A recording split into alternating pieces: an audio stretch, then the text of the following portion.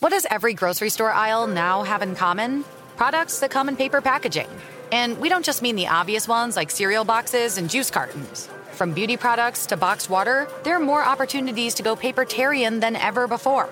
So why should you?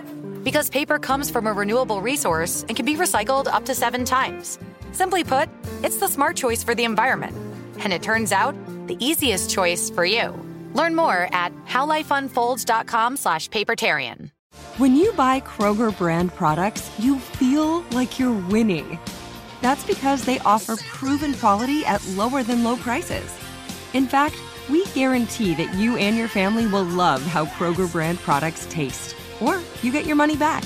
So next time you're shopping for the family, look for delicious Kroger brand products, because they'll make you all feel like you're winning. Shop now, in-store, or online. Kroger, fresh for everyone.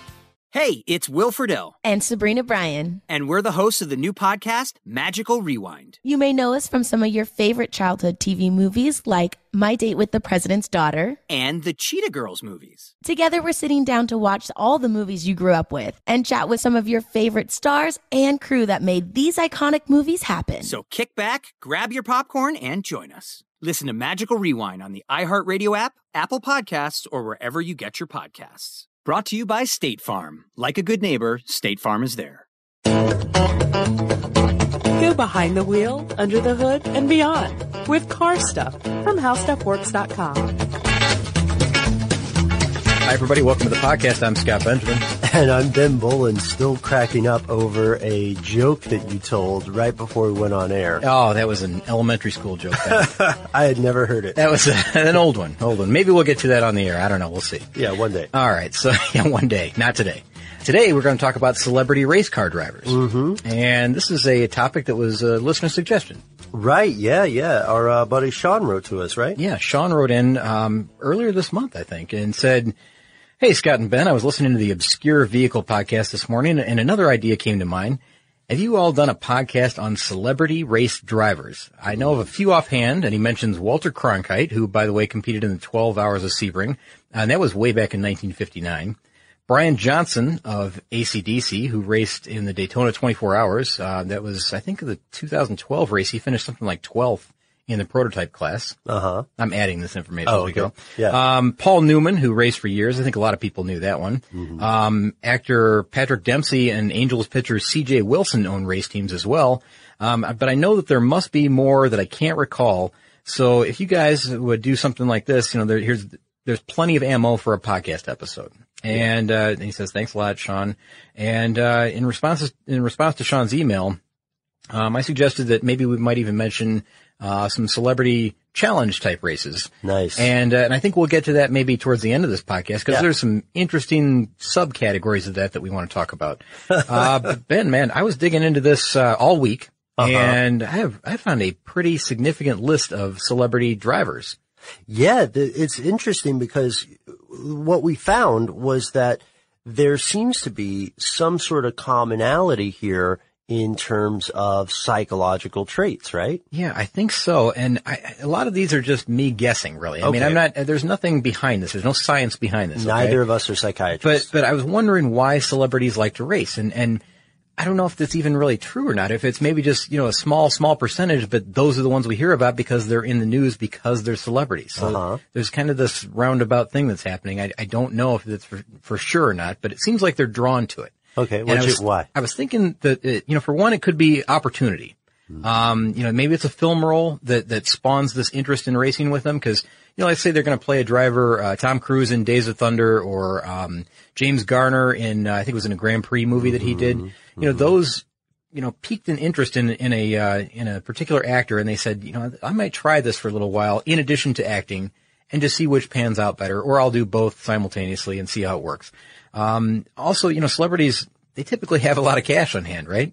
Oh, very good point. And that leads to availability of doing stuff like this. I mean, you've got time to take, a couple of months off if you want to and tour with the SCCA circuit, and decide that you're going to race in a few different places with, that great $20,000 beater car that you just bought, and really put a lot of money into it, make it the best race car and see what you can do. So it's maybe availability or opportunity in that way.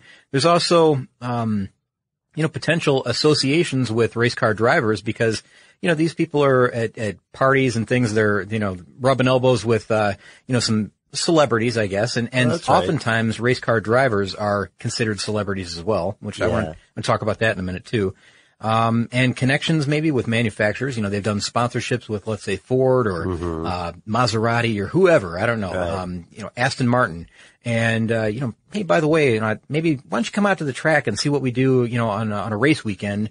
And then, that leads to, why don't I take you for a hot lap and see if you like that? And then, they say like, well, you know what? How about I sit in the driver's seat for one lap, just a parade lap and see how that goes. Yeah. And it progresses from there. And maybe they kind of work their way into the driver's seat. They get hooked. Yeah, they get hooked. And I think that's what's going on. There could be just, straight publicity reasons. They want to get their face out there one more time, in a different arena, different field, I guess. Maybe that's another possibility. And also, Ben, you can't ignore the ego part of this whole thing. Some of it could be ego driven in some cases that, I can act so well, why wouldn't I be able to be a race car driver? Because it's an adrenaline sport and I'm an adrenaline actor, Wow. Yeah. See, I think that there is a psychological aspect in some cases because when we look at entrepreneurs and when we look at a lot of successful actors too, or at least, many successful actors. Then we look at race car drivers. One thing that we find, especially in the case of race car drivers and entrepreneurs, is that there is this drive to encounter and embrace obstacles. Mm-hmm. And there's also a danger high. Sure. A risk, a high that they get from, taking risks. And I think for many actors that could also be the case. Now we see that with like Vin Diesel and who's the other one? Paul Walker. Paul Walker, of course. I mean, that's infamously. Oh, we know what happened there. Right. But when we look at this, I think some of the explanations that you offered that are not psychological are just as, if not more so important. You think the opportunity, the motive. Yeah. Okay. Yeah, I think that comes into play here, and we'll never know exactly why everybody gets into it. There's also the rare case where someone has just a pure natural talent for something like this, and they try it. Like I said, they try it with a film role. They're given a seat in a race car or something. And it just turns out they're amazing. And someone on the set says, you're really good at this, and maybe another driver, someone who's someone who's paid to make a cameo in the movie says, hey, you know what? Acting doesn't work out. Give this a shot, kind of joking, but then they take that to heart and they decide, hey, you know what? Maybe I should try that. I got a boatload of money. Maybe I'll buy a race car and see what happens. That's not a bad idea. And, I wouldn't be surprised if that happens to a lot of other things where, someone has a natural affinity for music or something, and then they learn about that on set. And you don't find out until, you're 30, 35 years old, something like that, but, still you take advantage of it, right? Yeah. Now, another thing that I mentioned briefly there, and I know this is kind of a long intro to this whole thing, because we're going to get to a list of some of the ones that we found. But I think that we also need to think about this, that sometimes I would argue that some race car drivers become celebrities just because of what they do. And there's a few examples of these that I can point to, and I'm sure that, everybody's got their own favorite race driver, especially in our audience. People are addicted to racing. But think about people like Mario Andretti. He's not really an actor or anything like that, but, everybody knows Mario Andretti's name. Everybody. I mean, it doesn't matter if you're a race fan or not. I mean, it's kind of a pop culture reference. You drive like Mario Andretti, or hey, slow down Mario, slow down Andretti. And the same thing with Dale Earnhardt and Dale Earnhardt Jr. Exactly right. Yeah. And there's, Richard Petty. I think everybody knows who Richard Petty is. Yeah. And he's got sort of a semi, celebrity status going. If not full on celebrity status, I guess. People know him when they see him. People like, I guess Michael Schumacher would be one. Lewis Hamilton, who's an F1 driver who was just named Britain's, richest sportsman, by the way. I saw that. He's got a fortune of like 68 million pounds from race driving, but everybody knows him. Everybody knows his face. What about Sir Jackie Stewart or Danica Patrick or, a good one, Ayrton Senna. I was waiting. I didn't want to steal the lead. Now, Senna, just this month, Ben, in May 1st, he has been gone for 20 years now. He died in 1994. Yeah. But everybody knows Ayrton Senna's name. And a lot of it has to do with that film, too. I mean, I would say that Ayrton Senna has celebrity status. I would say so, and it may continue. It depends upon how it reverberates in pop culture, but the point is absolutely valid. There are celebrities for nothing more than race car driving, which let me fix that, because I don't want to sound as though I'm dismissing it. I think driving a race car is a rare talent, and often if you're not involved with racing or if you don't follow it, it's easy for people to say, oh, this is just some guy in a car, but it is totally not. You know what, Ben? You are leading in perfectly to what I want to say here, because, we mentioned natural talent, and you said that it's definitely not something that everybody can do and do well. Absolutely. No, I should say everybody can do it. In a way, I guess. Yeah. But not everybody can do it well. And there are a few people that can do it really, really well. And two that I would like to bring up right now, just right at the top of this whole thing, that apparently these guys have what they call immense natural talent for this sport. And two guys that, you may not think of, because these are older guys now. These are guys both in their mid-80s at this point, Ben. Gene Hackman and James Garner. Now, Gene Hackman was, what was he in? Let's see. He was, in the Royal Tenenbaums. He's in, The French Connection. Just a lot of different films. He's been on television, of course, but better known for his movies, I guess. He's 84 now, but he was supposed to have, just this raw natural talent and this ability to drive. And, James Garner, who is said to have the same type of thing. Now, he did a lot of television. He did some movies. The one particular movie that James Garner did that led him into, in a lot of racing off screen, was a movie called Grand Prix that was out in 1966. And I guess that led him with this extreme fascination with Formula One and Grand Prix racing. He did a lot of other things like the Rockford Files and, 8 Simple Rules, some of the television series you might have heard of.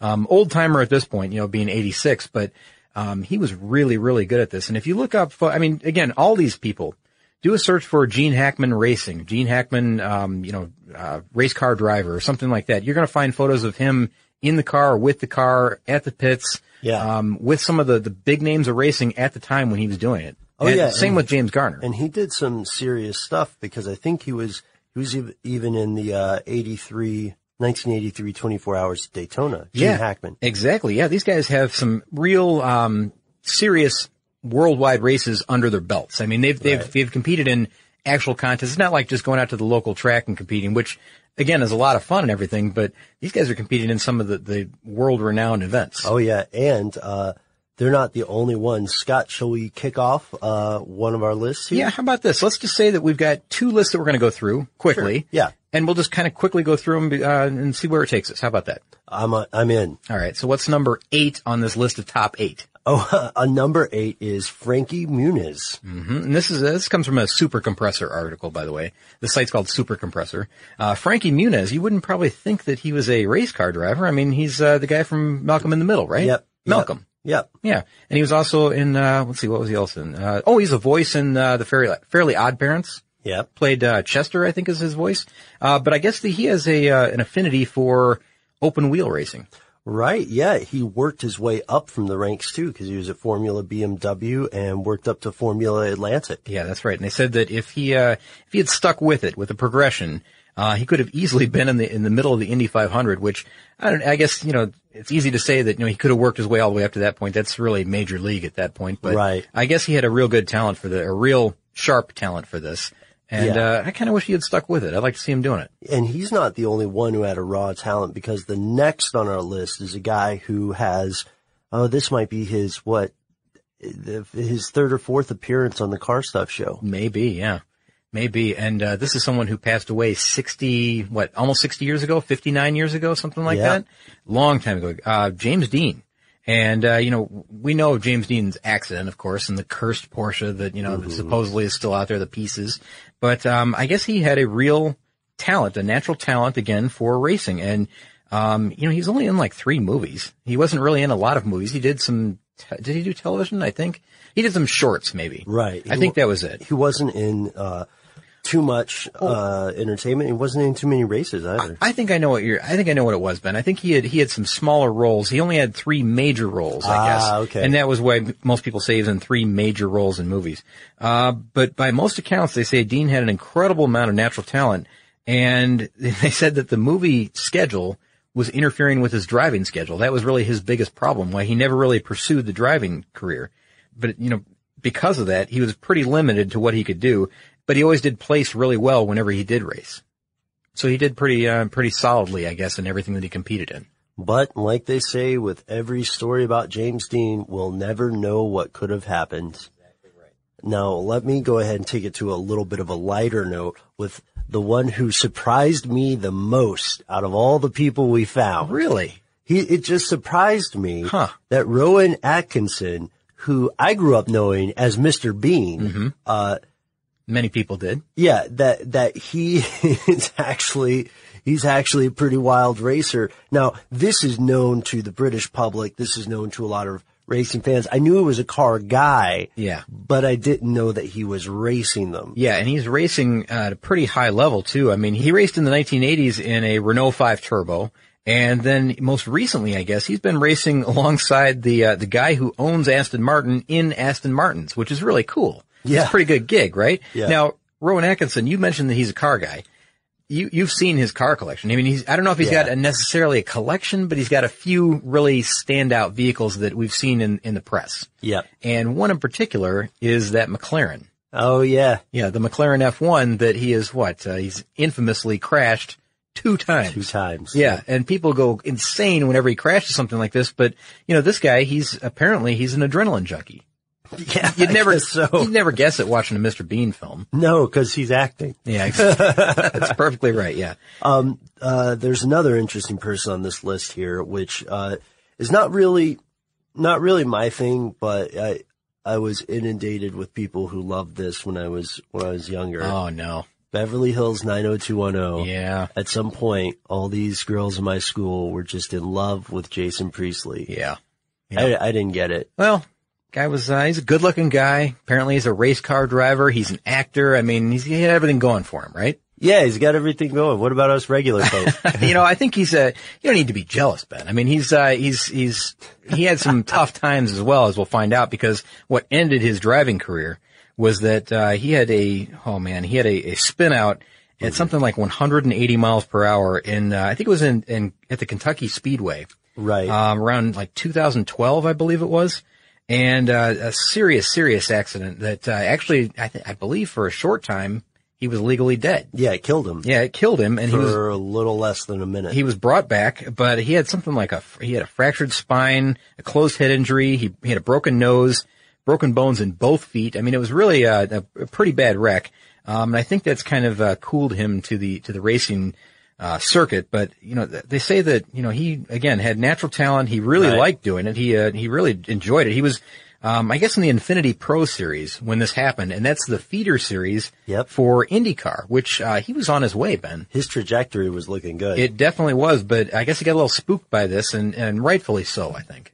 Spectrum One is a big deal. You get Spectrum Internet with the most reliable internet speeds, free advanced Wi-Fi for enhanced security and privacy, and a free Spectrum Mobile Unlimited line with nationwide 5G included, all while saving big. For the big speed, big reliability, and big savings you want, get Spectrum One. Just $49.99 a month for 12 months. Visit spectrum.com/big deal for full details. Offer subject to change. Valid for qualified residential customers only. Service not available in all areas. Restrictions apply.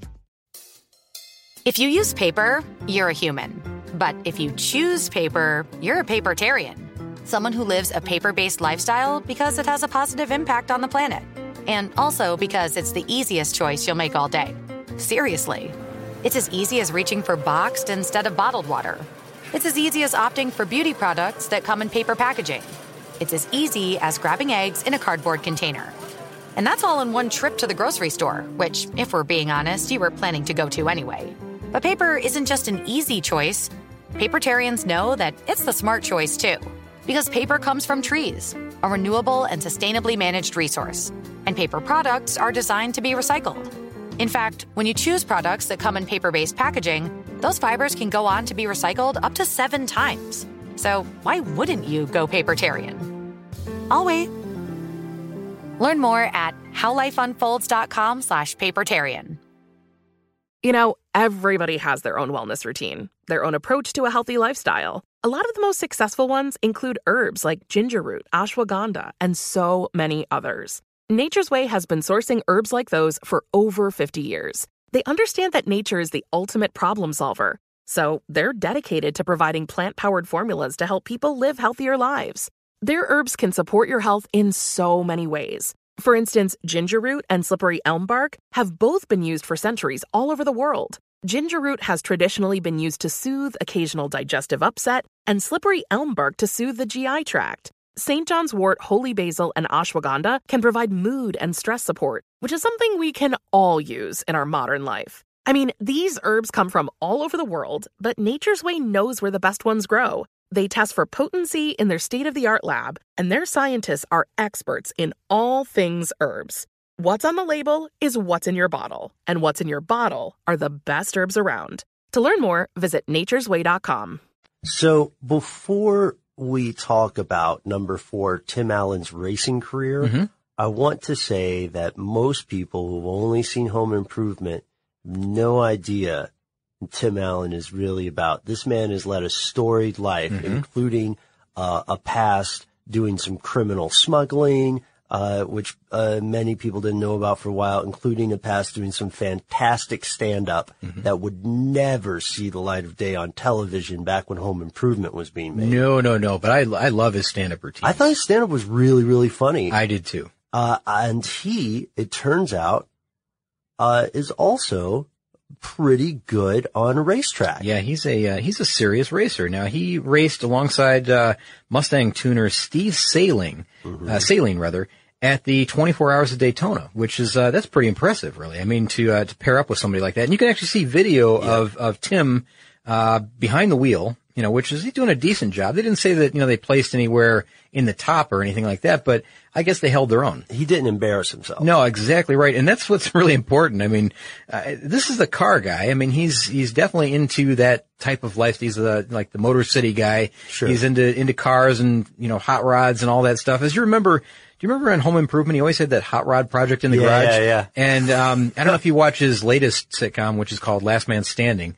He drives a 1953 Ford F100, I believe. Oh, beautiful. A green one. I didn't know It's that. debadged, of course, for the sitcom, but it's a really cool truck. And so there's little hints at his car guy past, I guess. Yeah. And he's, I guess, a serious competitor when he's out there. Yeah, that sounds cool because it sounds like he might still be, he might still be interested. I think he's young enough that he could do that. Yeah, if he wants. Yeah, I don't think there's any reason. I mean, we'll find out that one of the guys on our list here drove all the way up until they're 70 competitively. Which is wild. Yeah. Okay, so number 3, is this guy is, pretty big in the world of racing, actually. Yeah, He's really, got a history. Actually, really big into some big time racing. Now, this is Patrick Dempsey, and I think is that the one that that's one that Sean mentioned in his email early on. Yep. But now he started racing, I guess, just trying to emulate Paul Newman, which is kind of funny. I mean, that's well, I'm an actor, I'm a racer, that kind of thing. He Right. felt like I've got the swagger to do this type Next of thing, up right? is the nonprofit food company. Yeah, but I guess when they found out like this guy's really got what it takes. Again, he's another one with good talent, great talent. Yeah. They had I guess he had a podium finish at the Daytona 24 Hours, and I don't know. I guess they say that he's got a good shot at actually winning Le Mans in one of the next upcoming years. I mean, I can't remember if he's competing there yet or not, or if he has competed there or not. But they say that over the next few years, he's actually got a really good shot of actually winning, if not just a podium finish. And his, just to let you know about his priorities, he schedules filming around his driving schedule. Yeah, that's right, because right now he's on Grey's Anatomy. He was in Transformers, I think, and he's been in a couple of movies like Enchanted, things like that. So, but the big deal, I guess, is Grey's Anatomy. That's where most people will know him from. Hey, listeners, can you guess who is number 2 on this list? We just mentioned him. Yeah, that's right. It's Paul Newman. Yeah. Paul Newman, the acting legend and all around good guy. raced so well in the 80s and the 90s that he achieved the level of racing success that many professional racers never reach. Exactly right. And, you'll know him from a lot of different movies like Cool Hand Luke, which is, by the way, my absolute favorite movie of all time. But no one can eat 50 eggs, Scott. I just love that film. Cool Hand Luke is such a cool film. If you haven't watched it, this isn't an ad or anything. No. Cool Hand Luke from 1967. You should check it out. If you've never seen it, it's a great film. Slapshot, which we've talked about. Cars, the movie Cars. Color of Money. That's a good one too. Road to Perdition. He's been in a lot of different films, but he was very, very successful, as you mentioned, Ben. He had his interest in racing started in 1969. There was a movie called Winning that he was in, and he played this guy who had dreams of running in the Indy 500. And of course, that got him behind the wheel of an Indy 500 car at the time in 1969. And, how cool would that be? I mean, to be able to just be handed that opportunity to drive something like that. Of course, you're going to want to pursue that. And we'll find with, some of the other people we're going to mention later that that's exactly what happened with them as well. Now, he raced in, SCCA an awful lot. I mean, I know that he competed in, some of the that's Sports Car Club of America. Oh, wait. I'm sorry to interrupt, Scott. Oh, sure. What does that stand for? Oh, SCCA? There's a couple of different things that stands for. We can go into it. How about right after Paul Newman here, before we get to our number one, we'll talk about what else SCCA can stand for besides Sports Car Club of America. And it may not surprise many listeners, but we'll find out. So he also had a racing team, an Indy team. Yeah. One of the most successful Indy teams of all time. Yeah, Newman Haas Racing. And that formed around 1983, I believe. And as far as IndyCar goes, I mean, they were very successful. They had 107 victories, 8 drivers' championships over that time. So very, very successful team. And, I guess the tradition carries on, I suppose, because, we lost, Paul Newman in, I think it was around 2008. He was like 83 years old when he died. Right. But again, a legend, for more than just, his salad dressing and his popcorn and all that, because a lot of people just know him for that. But I think that, aside from that, which was a charity-driven thing, he donates all proceeds to charity. Right. He was also known for his acting, of course, but people on the racetrack still think of him as one of the top guys that have ever been out there. I mean, he's a real contender. One other thing. Did we already mention this, that he holds a Guinness World Record level achievement? And what is that? The oldest man to ever win his class at 24 hours over Daytona. Oh, we briefly mentioned that, but that was who it was. We didn't say who it was. Yeah, it's Paul Newman. Yeah. Week over 70 years old. Yeah, he won in his class at the 24 hours of Daytona when he was 70 years old. How cool is that? And how many like mid 20-year-old guys were there? Oh, yeah. Just cursing blue blazes. Yeah, that's exactly right. I don't know if you could be mad. And people still, they carry on his name, I guess, on the track because the Paul Newman cars are still out there and they run in historic events. So, Adam Carolla, who we know is, a fan, which we're going to talk about Adam in just a minute. Yep. But he owns and races 5 of Newman's old race cars in historic races. So you'll see Paul Newman's cars out there occasionally at these historic events. Now, we talked about the other meeting, right? Oh, yeah, because what was that acronym again? That's SCCA. Okay. And, you'd think that would stand for Sports Car Club of America, right? Well, that's what I was pretty sure about. I wanted to double check. I understand there might be another meaning. Yeah, the second meaning, Ben, apparently is See Cruise Crash Again. Now, we're talking about Tom Cruise, and we're talking about some very specific point in time. And we're talking about the late 1980s, and this is pre-Days of Thunder for Tom Cruise, right? Okay. So he knows that he's getting this role. And the movie studios have told him, like, what you need to do is you need to immerse yourself in racing. You need to figure out what this is all about so you don't make a fool of yourself out on the track. Get really get into this role and see what you can do out there, right? So he joins the SCCA and Tom Cruise starts driving for Paul Newman, which, we just talked about Paul Newman, and a guy named Bob Sharp, who was a Datsun Nissan guru at the time. The guy that could just kind of get everything done on a Datsun. And he raced in a race-prepped Nissan 300ZX in the SCCA competition in New Hampshire, where this particular article comes from.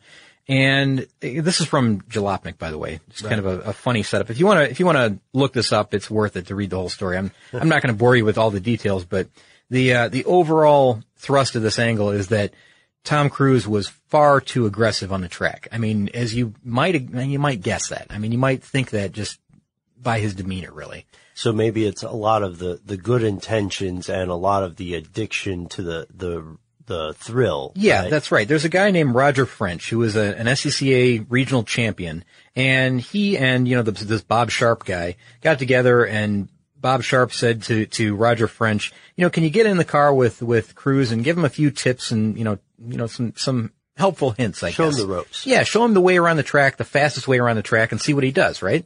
And this Roger French guy, I guess, he's got kind of I would say it's kind of a scathing review of how Cruise did behind the wheel. Actually, he didn't do so well. A lot of times he listened to some things, he didn't listen to other things. Like he burned up the brakes way too early in the race. I think it was like a 30-lap race, and he was out by the 13th lap because he had used up his brakes. I mean, I think he ended up having to crash into a wall to stop or something like that.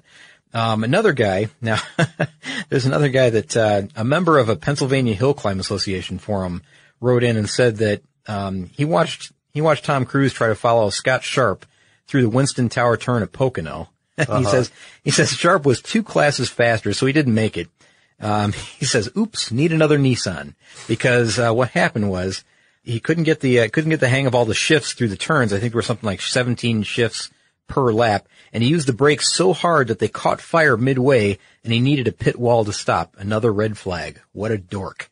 That's what he said at the end. So it's like, oh man, he wasn't well liked, I guess, when he really tried this. Well, but in his defense, there's a learning curve for anything, I'm sure that I would make a fool out of myself. Absolutely, absolutely. But the thing is, they said, we taught him all this and he seemed to understand it and he got it. And, he said they talked through it with him right in the passenger seat. And then as soon as he put the visor down and the person was out of the vehicle and he was on the track, he didn't listen. He's right back to that aggressive driving, which, maybe that paid off for him in that role in Days of Thunder. Who knows? Well, that is just an alternative definition of the acronym. And that's not even number 1 on this list. Number 1 is, Noel, could we get a drum roll? Thank you. Steve McQueen. Yeah, Steve McQueen. And I don't think that'll surprise a lot of people. Now, Steve McQueen, he died way back in 1980, but you'll know him from a lot of different films. I mean, I guess Bullet is maybe the one that most people will point to. Yeah. The Towering Inferno, that was another one that was pretty cool. But also, what about the movie Le Mans? And that one I think is probably the one that really, really pushed this into race car territory for him. Now, that was way back in 1971. Now, in 1968, I know he was trying to do his own stunts with the Bullet racing, or the Bullet driving rather, in San Francisco and everything. But to actually get some serious behind the wheel time in a race car in 1971 in the movie Le Mans, that's got to be what really pushed him. Also, the thing that I'm most impressed by, now I know Le Mans, that's true, it is endurance.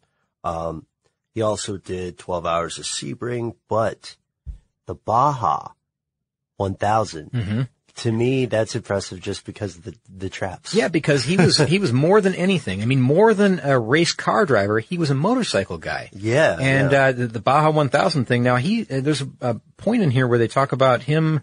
I think he was riding with was it Bud Ekins? I think so maybe it's in one of my other notes, but that's one of the guys that initially set up the Baja 1000. I mean, way back in the very beginning. Yep. So he was right in on the whole inside of this thing. He's no Johnny come lately. Exactly. Sure. And I think we had, another one that we recommended was that documentary called On Any Sunday or Any Given Sunday. Yeah. I think it was Any Given Sunday. Yeah. And he made an appearance in that just because he was there. He was there at these events, these off-road events all the time. It was his passion. Right. He wasn't scheduled to be there as a famous acting cameo. No, exactly. And there's I guess kind of a legend about Steve McQueen is that he was actually scheduled to co-drive with Sir Jackie Stewart at Le Mans. I think it was right around the 1971 season when they were doing the 70, 71, something like that. But the studio said that they're going to pull all funding for the film if he were to do that, if he were to compete in the actual event.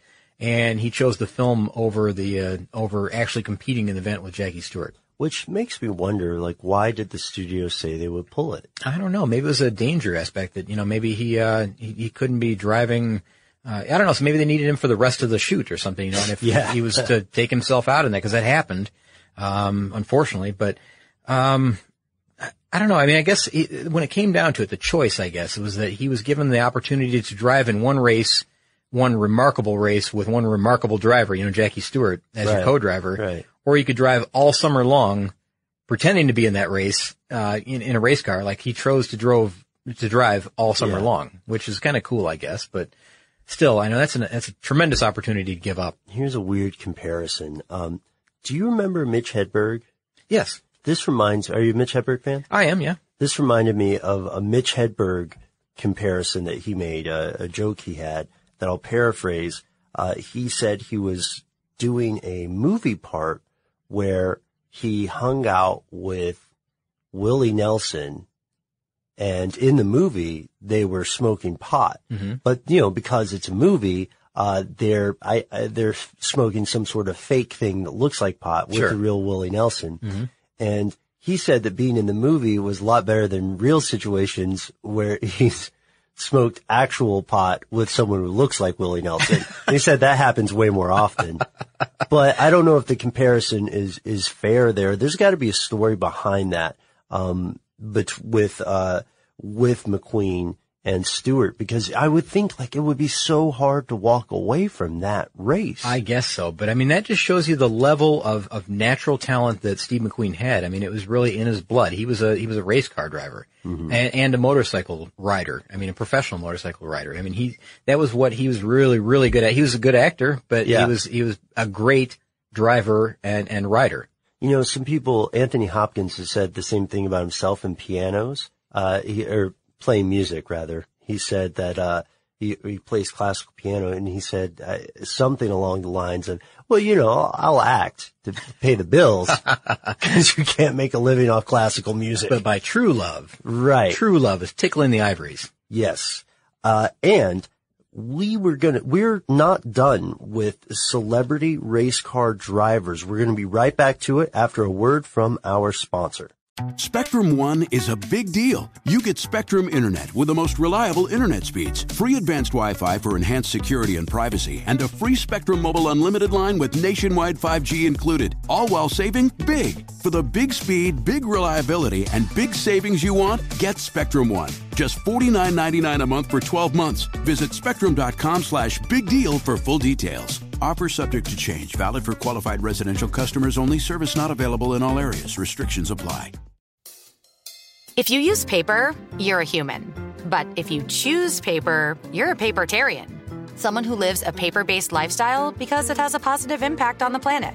And also because it's the easiest choice you'll make all day. Seriously. It's as easy as reaching for boxed instead of bottled water. It's as easy as opting for beauty products that come in paper packaging. It's as easy as grabbing eggs in a cardboard container.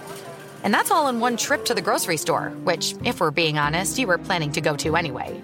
But paper isn't just an easy choice. Papertarians know that it's the smart choice, too. Because paper comes from trees, a renewable and sustainably managed resource. And paper products are designed to be recycled. In fact, when you choose products that come in paper-based packaging, those fibers can go on to be recycled up to 7 times. So why wouldn't you go papertarian? I'll wait. Learn more at howlifeunfolds.com/papertarian. Everybody has their own wellness routine, their own approach to a healthy lifestyle. A lot of the most successful ones include herbs like ginger root, ashwagandha, and so many others. Nature's Way has been sourcing herbs like those for over 50 years. They understand that nature is the ultimate problem solver. So they're dedicated to providing plant-powered formulas to help people live healthier lives. Their herbs can support your health in so many ways. For instance, ginger root and slippery elm bark have both been used for centuries all over the world. Ginger root has traditionally been used to soothe occasional digestive upset, and slippery elm bark to soothe the GI tract. St. John's wort, holy basil, and ashwagandha can provide mood and stress support, which is something we can all use in our modern life. I mean, these herbs come from all over the world, but Nature's Way knows where the best ones grow. They test for potency in their state-of-the-art lab, and their scientists are experts in all things herbs. What's on the label is what's in your bottle, and what's in your bottle are the best herbs around. To learn more, visit naturesway.com.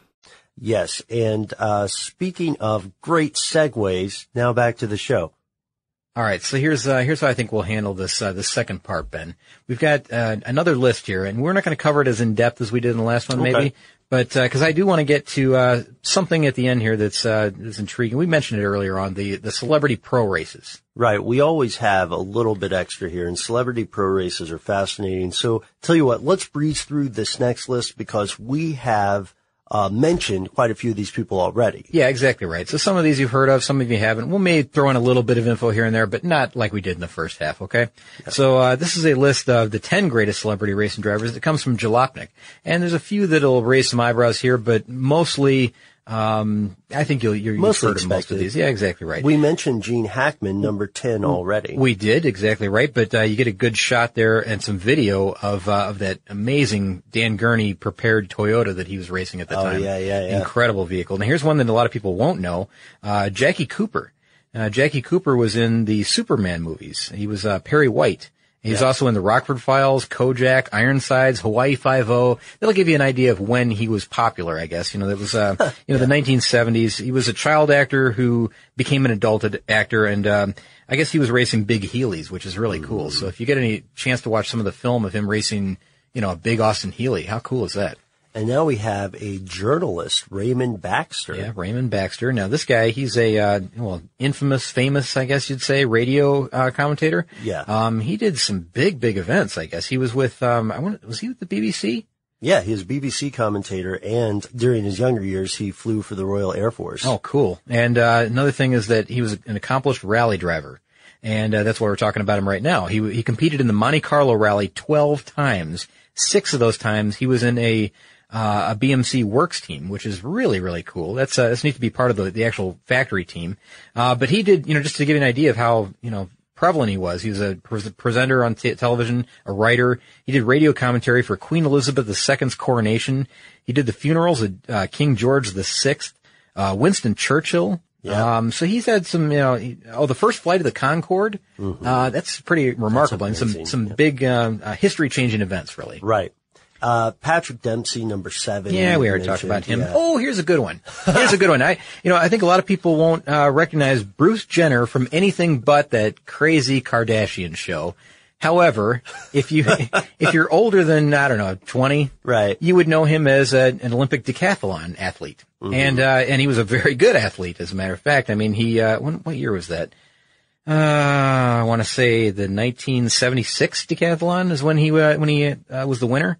I believe that's right, 1976. He's kind of like a national hero. He's on the Wheaties box. Yeah. Big time athlete. And then later, not much later really, he had a win at the 12 Hours of Sebring. Yeah, he and Scott Pruitt won the GTO class in a Mustang, and that was during the 80s, right? Yeah, 1986 was when he did that. So, I mean, just as recent as 1986, here he is in a race car winning at 12 Hours of Sebring. And I'll tell you, Ben, he looks completely different. I was going to say, I was wondering which of us would say it. Well, he's had a little bit of work done, hasn't he? A little bit of work, but you know what? Whatever makes you happy, man. We still like the guy. Yeah, hey, I like racing. Yeah, why not? And here's another one we like. Eric Bana. Yes, for our Australian fans. Exactly. And he does some rallying, racing, that type of thing. And we talked about Eric before with his 1974 XB Falcon. You remember the movie Love the Beast? Yep. Or the documentary, I guess it was? Yeah, it's a documentary. I guess he has a penchant for racing Porsches as well. So it's not just his Falcon that he enjoys racing, but the Porsches as well. So I guess he's a very accomplished racer in the rallying world as well. So the next one. I submit that we go ahead and skip over James Dean, as we mentioned him earlier before. He's number 4 on the list. Yeah, promising career ended too soon. Yep. And then we get to number 3, who is James Garner, who we've mentioned briefly, but you'd probably best know him from the late 1960s, early 70s. Yep. From, I'd say, the Rockford Files. Maybe that's probably the place you'd know him the most from. But that movie, Grand Prix, in I think it was 1966, I want to say, if I remember my notes correctly. But he raced in Lolas and Corvettes. Oh, he's got some amazing Corvette photos online.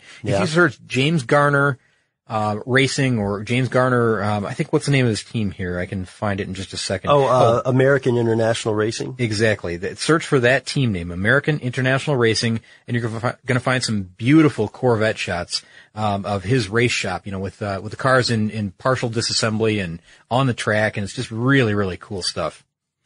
And now we have number 2, Steve McQueen, which we have mentioned earlier. Exactly. Steve McQueen, we already talked about that. They call this guy the king of cool. There's probably a good reason for that. I mean, he really was. And, and from the previous list, these two have switched places because number 1 on this list is Paul Newman.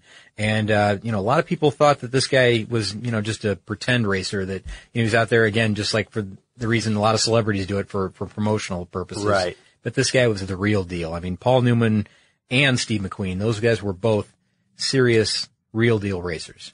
And so now we go to... Well, there's 4 others that we can mention. Right. I mean, I was going to say, now we go to a galaxy far, far away. Oh, nice lead-in. I am because, so sorry for and that one. I bet most people can guess who we're talking about here, so let's go ahead and do it. That is George Lucas. You may know him as the creator of Star Wars, and don't worry, you're correct, it is him. Mm-hmm. But as a younger lad, George was dreaming of becoming a race car driver. Mm-hmm, that's right, and he raced at an underground circuit, which was kind of a cool thing, Ben, I guess. But what happened was that he eventually had a bad accident and decided that he would give it up. Yeah, and it's sad, but it happens. We talked about this happening to other people, and you can't really blame the guy. I mean, if, for instance, like in the Jason Priestley case, had I been dead for 45 seconds, I don't know what I would do. Well, exactly. Yeah. And at this time he's in high school in Modesto, California. Yeah. He's a young guy. He wants to be a race car driver, but he probably also has an interest in film at this point already. And he probably already wrecked his car. Yeah, exactly. And it's like, well, maybe I'll try the film thing for a while, and that seemed to work out pretty well for him. We do know he's still a racing fan, however, because he regularly appears at the Monaco Grand Prix. And regardless of what you think about the last round of Star Wars trilogies, it's pretty obvious that he kind of shoehorned that racing scene in there. Yeah, that's right. This guy's, maybe didn't have the raw natural talent that was necessary, but, at least he gave it a shot early on. Well, he's in high school, so maybe he just didn't pursue it. You know what I mean? And here's another one that, people may not really have thought of, Nick Mason. He's a musician, he's a drummer, he's a record producer, he's an author, he's an automobile collector, he's also a racer. This is the guy who was the drummer for Pink Floyd. So that's, I think a lot of people have seen his car collection because, for a while it was, I don't know, he was appearing in the news that, he had this great car collection. I think he keeps it in an airplane hangar or something like that. And he will loan out vehicles for movies, for films. Oh, cool. And he's got a huge, really interesting, eclectic collection, but I guess he actually drives. I mean, and when I say I guess he actually drives, I mean he really drives, because even back in 1979, I think, that was his first Le Mans race, so he's, again, big-time racer at Le Mans. This is right around the time of the release of the album The Wall. He raced several times later in the early 1980s as well, and he returned, I guess, a few different times to Le Mans for the Le Mans Classic race. And not only that, he also attends, the Goodwood Festival of Speed and the Revival as well. So, you see him on the track occasionally. But I guess, Ben, what this says here is that the Dark Side of the Moon really pays off. I mean, this is all royalties from, The Wall, The Dark Side of the Moon. He's got countless albums, but he was there for the whole thing. He's got huge royalty checks coming in from these things. He's got a lot of money to play around with. And this is one of the situations at the beginning I was talking about. Right. But he's also got tremendous talent because, I mean, to race in the 24-hour Le Mans, I mean, that takes talent. Oh, I've got one for you. Do you remember the show True Blood? I do. Okay, True Blood vampire show on one of the, I think on HBO or Showtime. Yeah, something like that. It was a cable show. Yeah, it's a cable show. One of the leads of that, British actor Stephen Moyer, turns out that he is kind of a badass racer. Really? Well, he at least is, he's been racing since his teenage years, started driving before he had a license. In 2011, he participated in something called the Toyota Pro Celebrity Race. Ah, I'm glad you mentioned that. Yeah, he raised $15,000 for charity, He also flipped his car. Oh, okay. Well, that's, you could probably find footage of that somewhere. Right. I mean, they've got that stuff, taped all over the place, so you'll be able to find that. But interesting that you mentioned the Toyota Pro Celebrity Race Band, because I want to get to that right after I mention one more person, and that's Walter Payton. Walter Payton. Walter Payton, yeah, that's right. The legendary Chicago Bears running back who died in 1999 of a rare liver disease. He was just 45 years old when he passed away. That's a shame. It was a shame, but he raced in the Toyota Celebrity Race in Long Beach in 1988 and 1989. But those celebrity races, they spawned kind of an interest in racing for him. I mean, he drove for 2 years in the SCCA Pro Sports 2000 series. And then he went on to the actual Pro Series, the Pro SCCA Series, which is called the SCCA Trans Am Series. Mm-hmm. And he drove for, again, Paul Newman and Bob Sharp, in his first Pro Series race, which, I think he dropped out with engine problems or something like that in the first race. But then he went on to race in a Chevy Camaro and a Ford Mustang. And in 1994, he's really got the driving bug at this point. Right. He co-founded something called Payton Coyne Racing, in 1994, I think, maybe it was 1996, which was an IndyCar team, in the IndyCar World Series. And I think he formed that with Dale Coyne, who was, Dale Coyne Racing. And I think that's reverted back to Dale Coyne now that Payton is out of the picture. But, for a while it was Payton Coyne Racing. Huh. And, I don't know how successful they were. I didn't look into the record, but, again, these guys, they get the bug just by getting that little bitty taste of racing. Once you get behind the seat or behind the wheel, it's like, it's gotta be just like the greatest drug, it's just gotta be super adrenaline rush, and you always try to get just that little bit more. Yeah, just shave a few seconds off the speed. Exactly. Like, I can do that again, and I know I can do better next time. I can get, a better lap time. I know that I can win this thing. And so at some point, Toyota said, hey, let's take that and turn it to the greater good, right? Yeah, that's right. And they've been doing that since 1977. Mm-hmm. So this has been a race, and it runs right through to the present. So it's been around for something like 37 years, I want to say, possibly 38. I'm not sure how the year works out.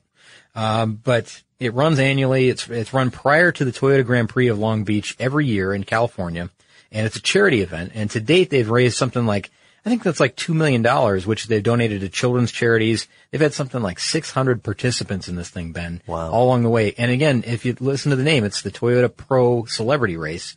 They have professional drivers and celebrity drivers. And then there's also this other aspect of it where they have auctions for the children's events or children's hospitals and things that they raise money, to, give somebody a chance to drive with the pros and with the celebrities. So you're able to bid your way into the race as well if you want to do that. Right. So you can sit shotgun with, Paul Newman or something, but not anymore, but. Yeah, exactly. And it's again, a charity driven event, and Toyota is flipping the bill for, almost everything here, because for every driver, Toyota donates something like $5,000 to Racing for Kids, which is a national, fundraising program for children's hospitals in the United States. And then the race winner also gets to donate $5,000 from Toyota to any charity of their choice. So it doesn't have to go to that charity.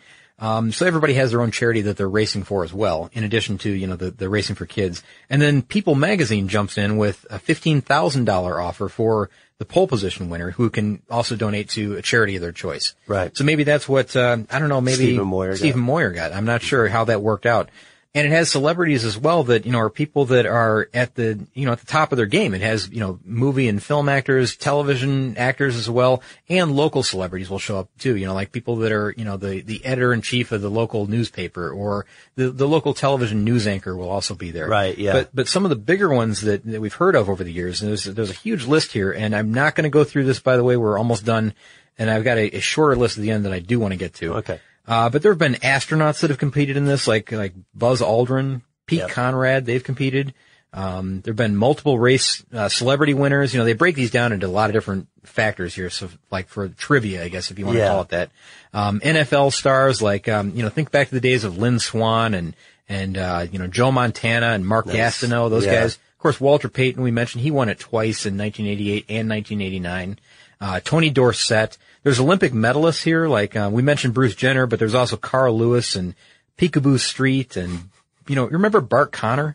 That guy, Mary Lou Retton, she raced in it. Wow. A lot of, there's daytime soap opera stars that race in it. We can skip that part. Lots of female entries as well. There are TV duos, so like, I guess like Lorenzo Lamas and Anna Alicia from Falcon Crest, if you remember that show. Oh, yeah. Frankie Muniz and Justin Beerfield from Malcolm in the Middle, they raced as a duo. Oh, cool. Famous children, there's also categories here like most money paid to race with the stars. So, these are the ones that buy in via the auction. Yeah. And they'll pay up to $110,000 each, Ben, Whoa. to race with the celebrities and the pros in these things. So it's a big time money generator. And the final thing that I want to come to here, I guess the last list, is that celebrities who have raced in this race, the Toyota Celebrity Race, and then have gone on to race professionally after participating in that race. Oh, cool. Okay. And I'll just quickly laundry list this and then we're done. All right. So there's Josh Brolin, Patrick Dempsey, Sean Patrick Flannery, Mark Paul Gosselaar, Gene Hackman, Robert Hayes, Bruce Jenner, Perry King, Lorenzo Lamas, Frankie Muniz, Donny Osmond, which was a surprise to me, Walter Payton, Jason Priestley, Alfonso Ribeiro, Paul Williams, and Jesse James. So there's a good number of people that have gone on to race professionally because they had that kind of, I guess the racing bug bit them at that point. Yeah, they got the taste. Yeah, exactly. I think that's what happened. They got the taste of racing blood. And again, if you go to Toyota Pro Celebrity Race Trivia, you'll find all of this information and you can kind of dissect this information however you want, but there's some really interesting stats there. And if you would like to tell us about the celebrities that we missed, I'm sure there are multitudes. There's probably hundreds. You can let us know on Facebook and you can let us know on Twitter, but only if you go and check out our awesome website on the way, carstuffshow.com. We're using the honor system. And there's another way to get in contact with us, but before we tell you that, Scott, how about we do some listener mail? Let's do it. All right, so Bruce H. writes to us to say, "Hi, Scott and Ben. Thanks for a great show. Always interesting. Your mention of the Owasso Pulse sparked my memory of a pulse that I saw last year at LeMay America's Car Museum in Tacoma, Washington. If you are ever in the Seattle-Tacoma area, I would recommend checking it out. It's a nice larger auto museum with an interesting collection of early 20th century luxury cars." You got me, Bruce. Mid-century American and European sports cars and sedans, and a number of eccentric pieces such as the Ferrambo, a Rambler station wagon restyled as a Ferrari. Oh boy. The Flintmobile from the 1994 Flintstones movie. Wait, was John Goodman in that one? Possibly, yeah. Oh, wow. Okay, I barely remember. I could that. see him as Fred Flintstone. And the 1946 Shalford Electric Surrey. I'm enclosing some photos of the Pulse and the Shalford. You can also see the Pulse on their website. It has the address here, and then it just says cheers. I remember this note, and I replied to him. And You did? That Shalford, that vehicle is extraordinary. What year did you say that was, 1946? Yeah, 1946. That does not look like something from 1946. No, sir. That looks very futuristic. Yeah. That's a cool design. And thanks for the pictures of the Owasso, by the way. Those are pretty rare to see. Yeah, and if you guys have any recommendations for museums that we should check out, car shows we should take a closer look at, we'd love to hear about them. And, of course, if it is very important for you that we tell people a celebrity we missed, please write in with your recommendations. You can take a page from Bruce's book and email us directly. We are carstuff@discovery.com. For more on this and thousands of other topics, visit howstuffworks.com. Let us know what you think. Send an email to podcast@howstuffworks.com.